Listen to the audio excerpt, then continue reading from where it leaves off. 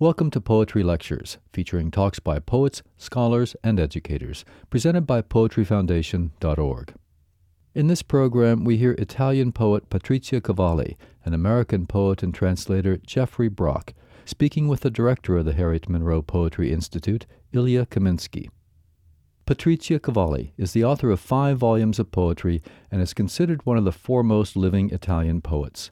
She is also well known as a translator of drama and has translated Shakespeare's Midsummer Night's Dream, Othello, and The Tempest into Italian. Cavalli lives in Rome. Jeffrey Brock's poetry has been published in numerous journals, and his first book, Weighing Light, won the New Criterion Poetry Prize.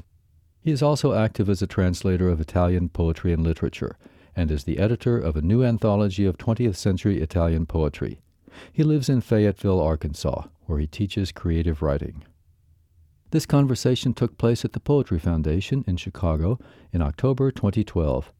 We'll hear poems by Patrizia Cavalli, Umberto Saba, and Sandro Pena in both Italian and English. The program begins with Cavalli discussing the anthology edited by Jeffrey Brock, in which the poems are translated by multiple translators.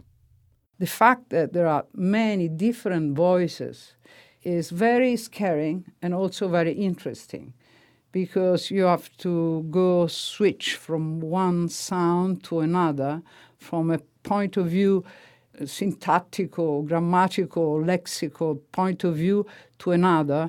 And then it can help you to get loose of your sense of property, let's say, your sense of to hold of what is your poems, because there are so many voices. They are going to take your poems and do it whatever they want. Sometimes very, let's say, obedient. Sometimes they do absolutely what they want to do. But also it's very interesting not to understand my poems, but somehow to understand the poets, the other poets, the American poets who did translate my poems.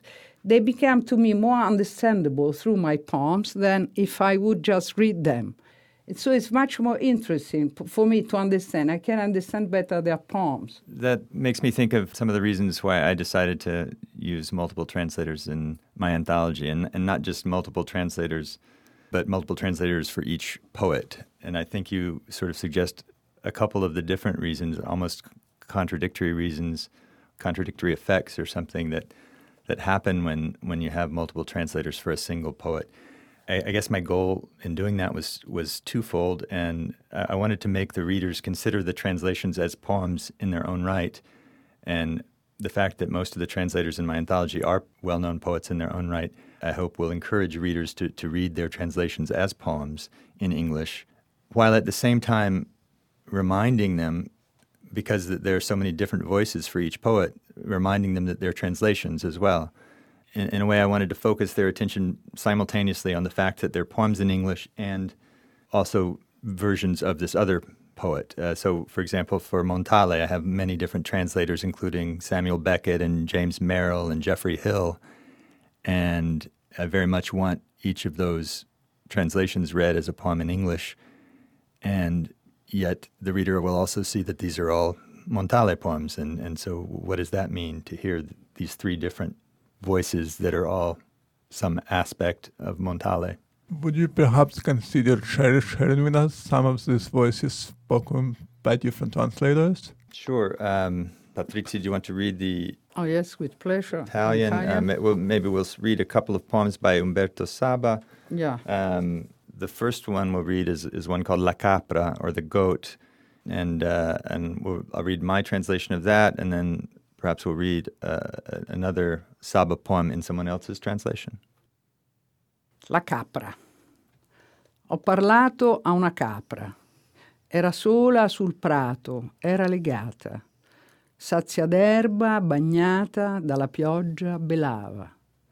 Quell'uguare belato era fraterno al mio dolore, ed io risposi, prima per celia, poi perché il dolore è eterno, ha una voce non varia.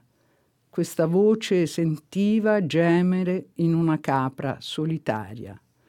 In una capra dal viso semita sentiva querelarsi ogni altro male, ogni altra vita. The Goat. I've spoken to a goat.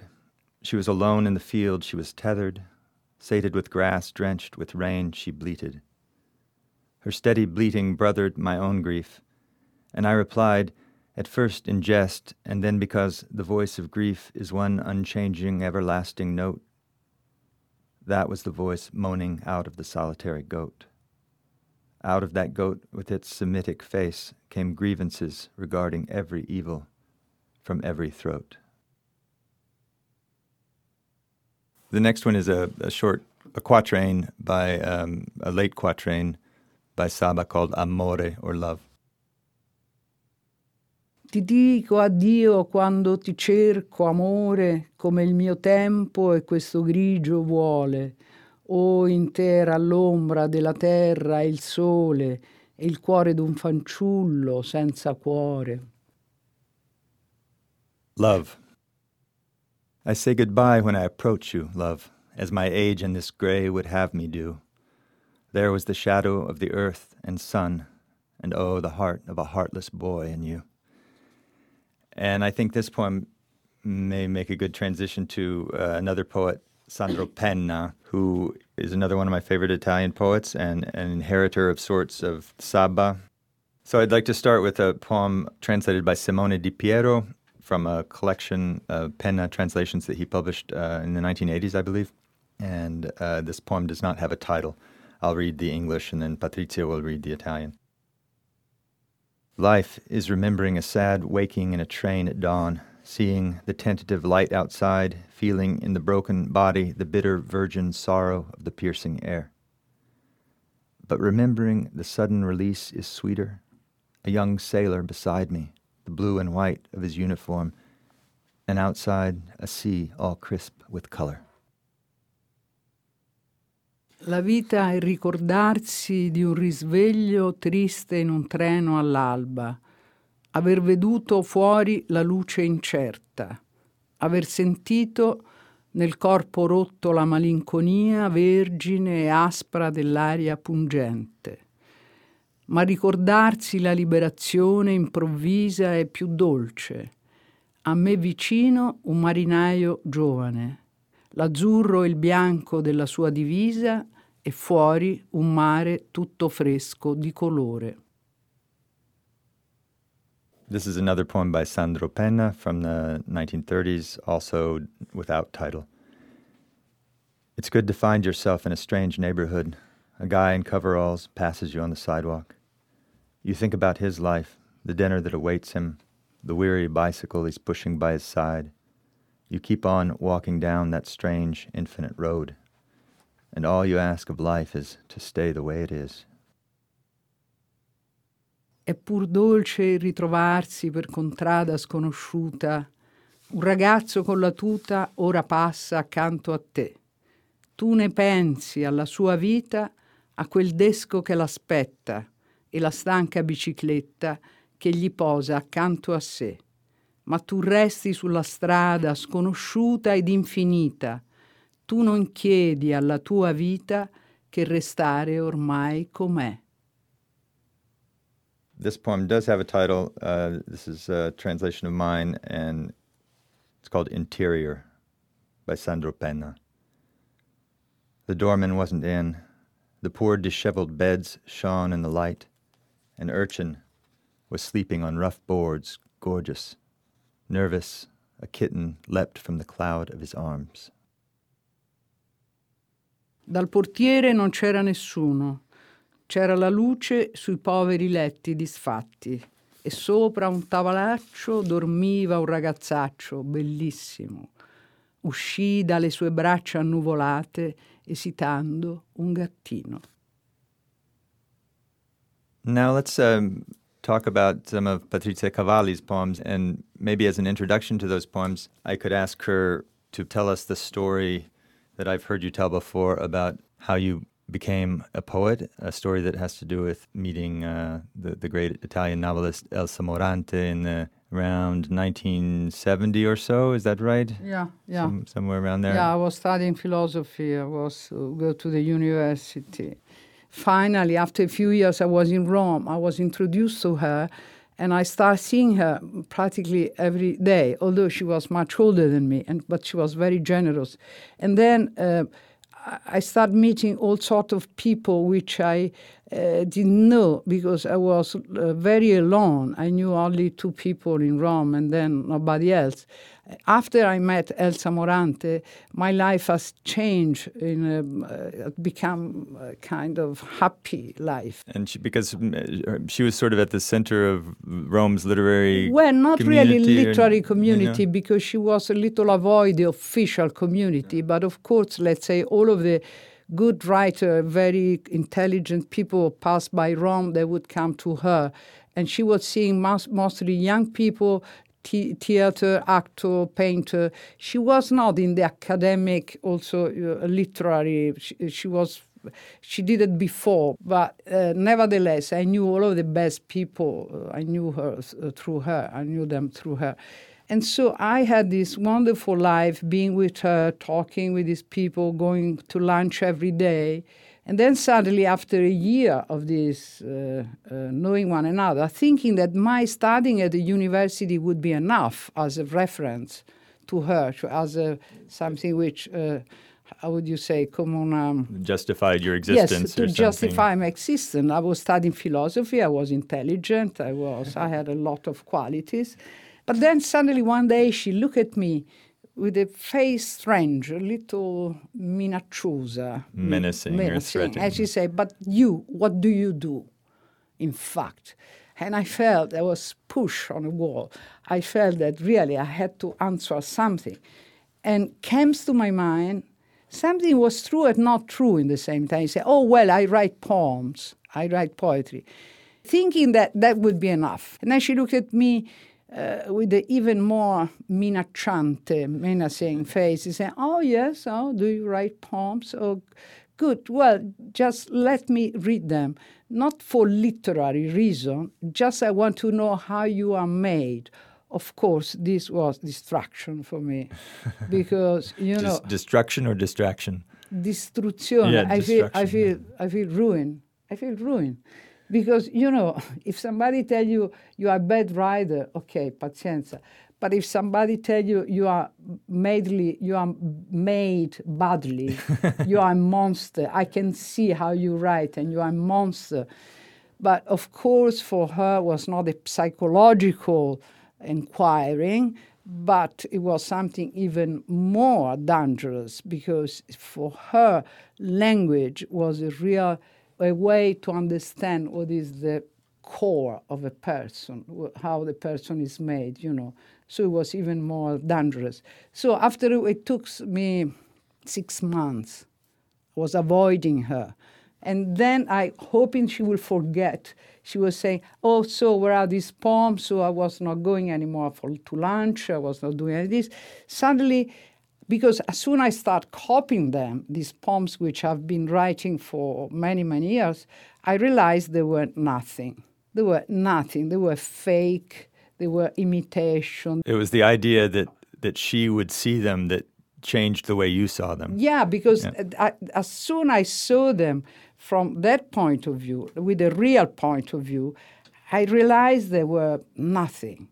And I was desperate. I say, oh, my God, now I have to be a poet. What should I do?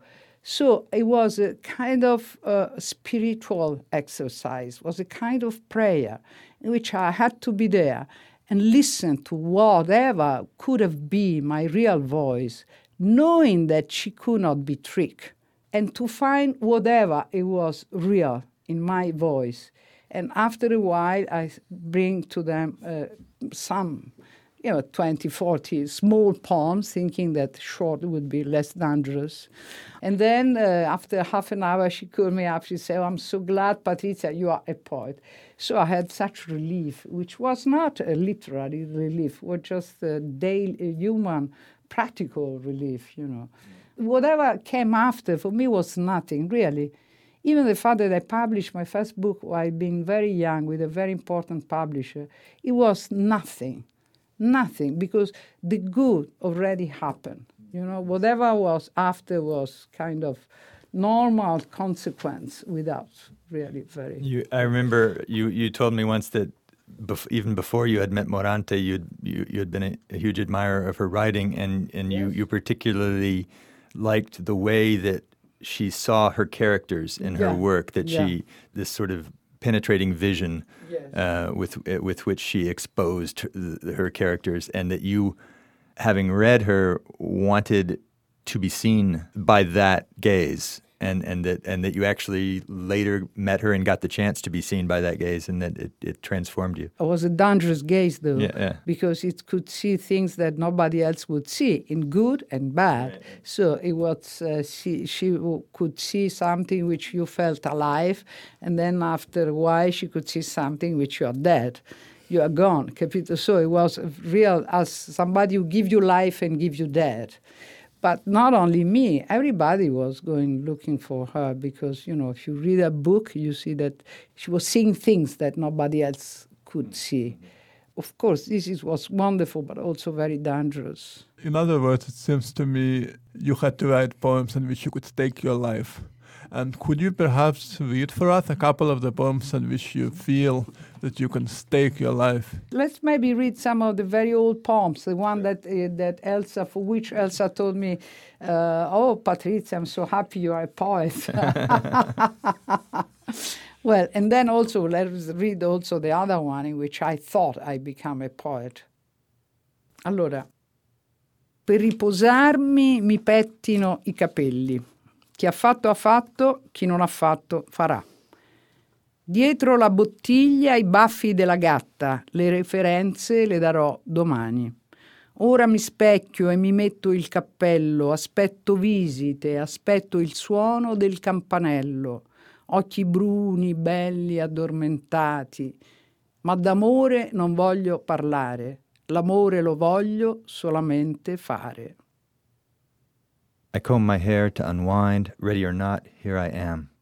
Behind the bottle, the cat's whiskers. I'll send off those references later. I put on a hat, look in the mirror. I'm expecting a visit, expecting the doorbell to ring. Those sleepy, dark, lovely eyes. But no love talk, I can't take it. As for love, I want only to make it. Anche quando sembra che la giornata sia passata come un'ala di rondine, come una manciata di polvere gettata e che non è possibile raccogliere e la descrizione, il racconto non trovano necessità né ascolto, c'è sempre una parola, una paroletta da dire, magari per dire che non c'è niente da dire. Even when it seems that the day has passed like a swallow's wing, like a handful of tossed dust that can never be regathered, and no description, no story is needed or heard, there is always a word, a small word one can say, if only to say there's nothing to say. Okay, these are later. We are moving to the later poem because although that one I'm not crazy for. Vado ma dove ho dei. Vado ma dove ho dei. Sempre al bar, al ristorante, nei musei. A ciondolare anoressica o bulimica. Sempre tra le due madri. Quella che mi ama falsamente e mi vorrebbe privare di ogni cibo e l'altra che mi ama falsamente e mi vorrebbe uccidere di cibo. E io costretta a uno dei due eccessi, o l'astinenza o l'incontinenza, e intanto guardo il bel viso di un ragazzo sempre lontano dai miei veri amori, spinta al turismo da cerberi, infelici viaggiatori. And this one opens with a line quoted from a famous Mozart aria. I'm going, but where, O gods?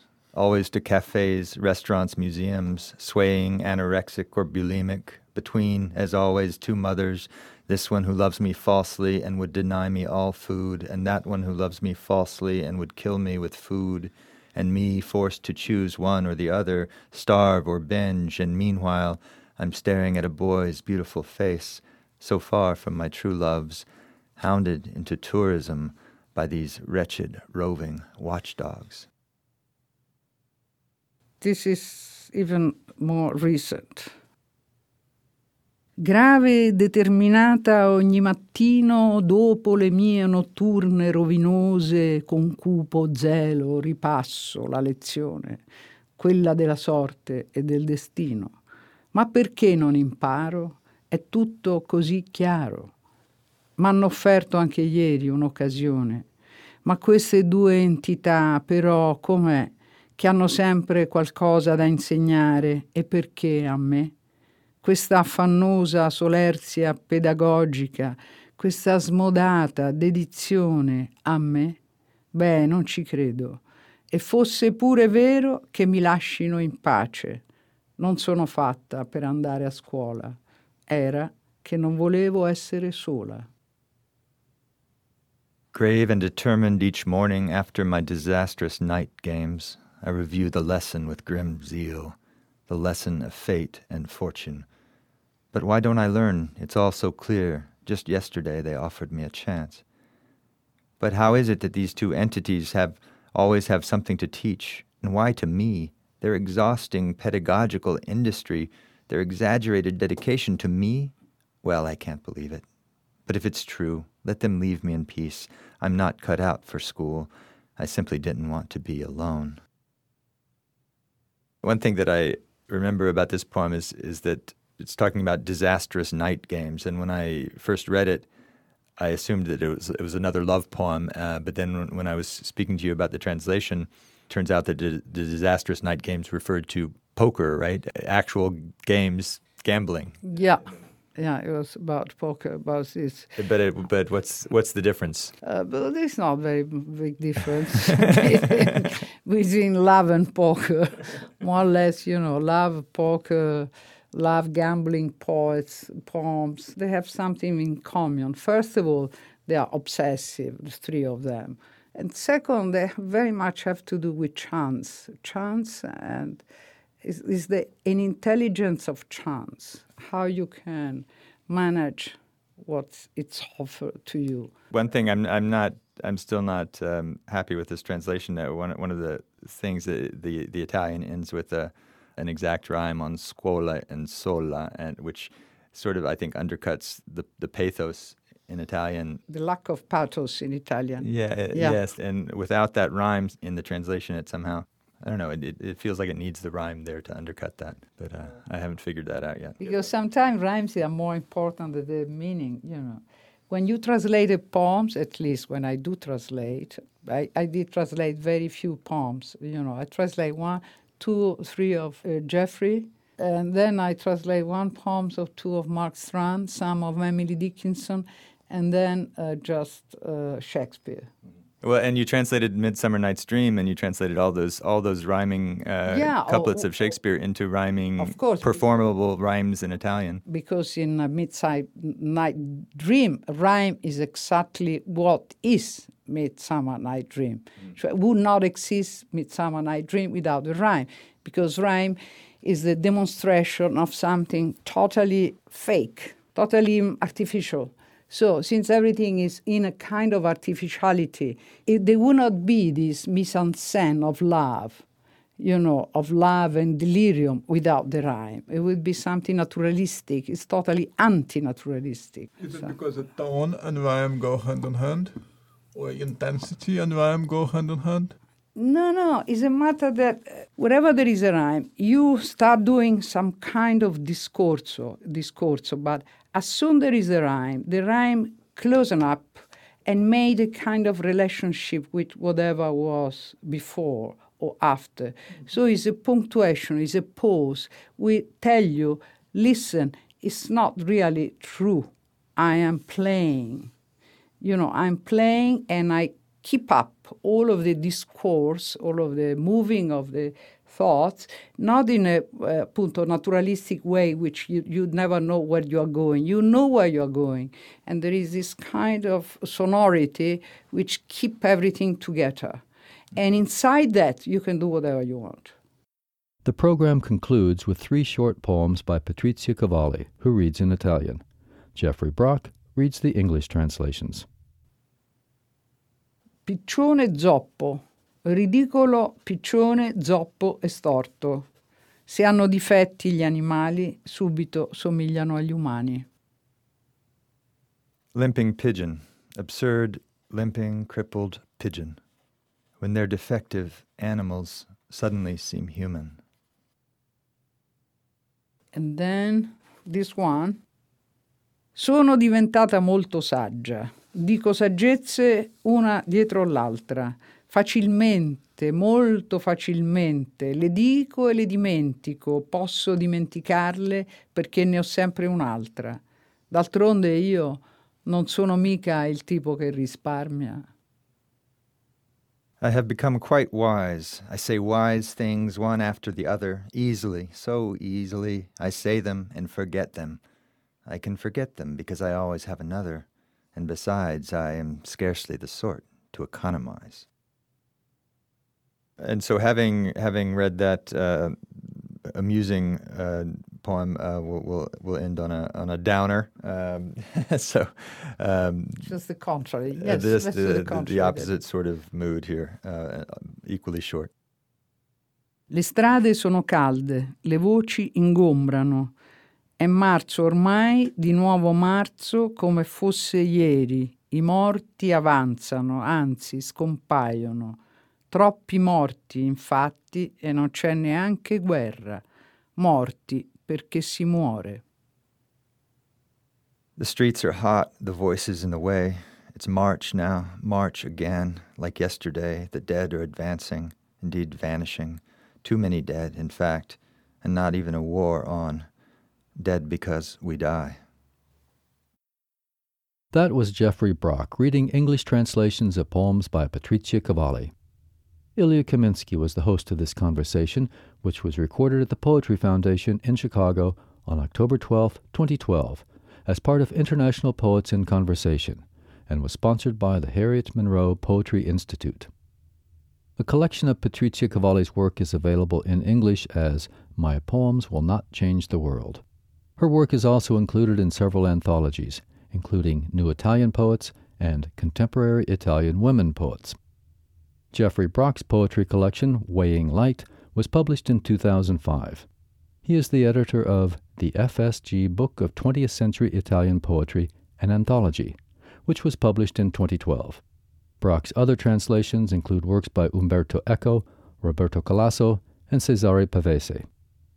You can learn more about Patrizia Cavalli and Jeffrey Brock and read some of their poems by visiting poetryfoundation.org, where you'll also find articles by and about poets, an online archive of more than 10,000 poems, the Harriet blog about poetry, the complete back issues of Poetry Magazine, and other audio programs to download.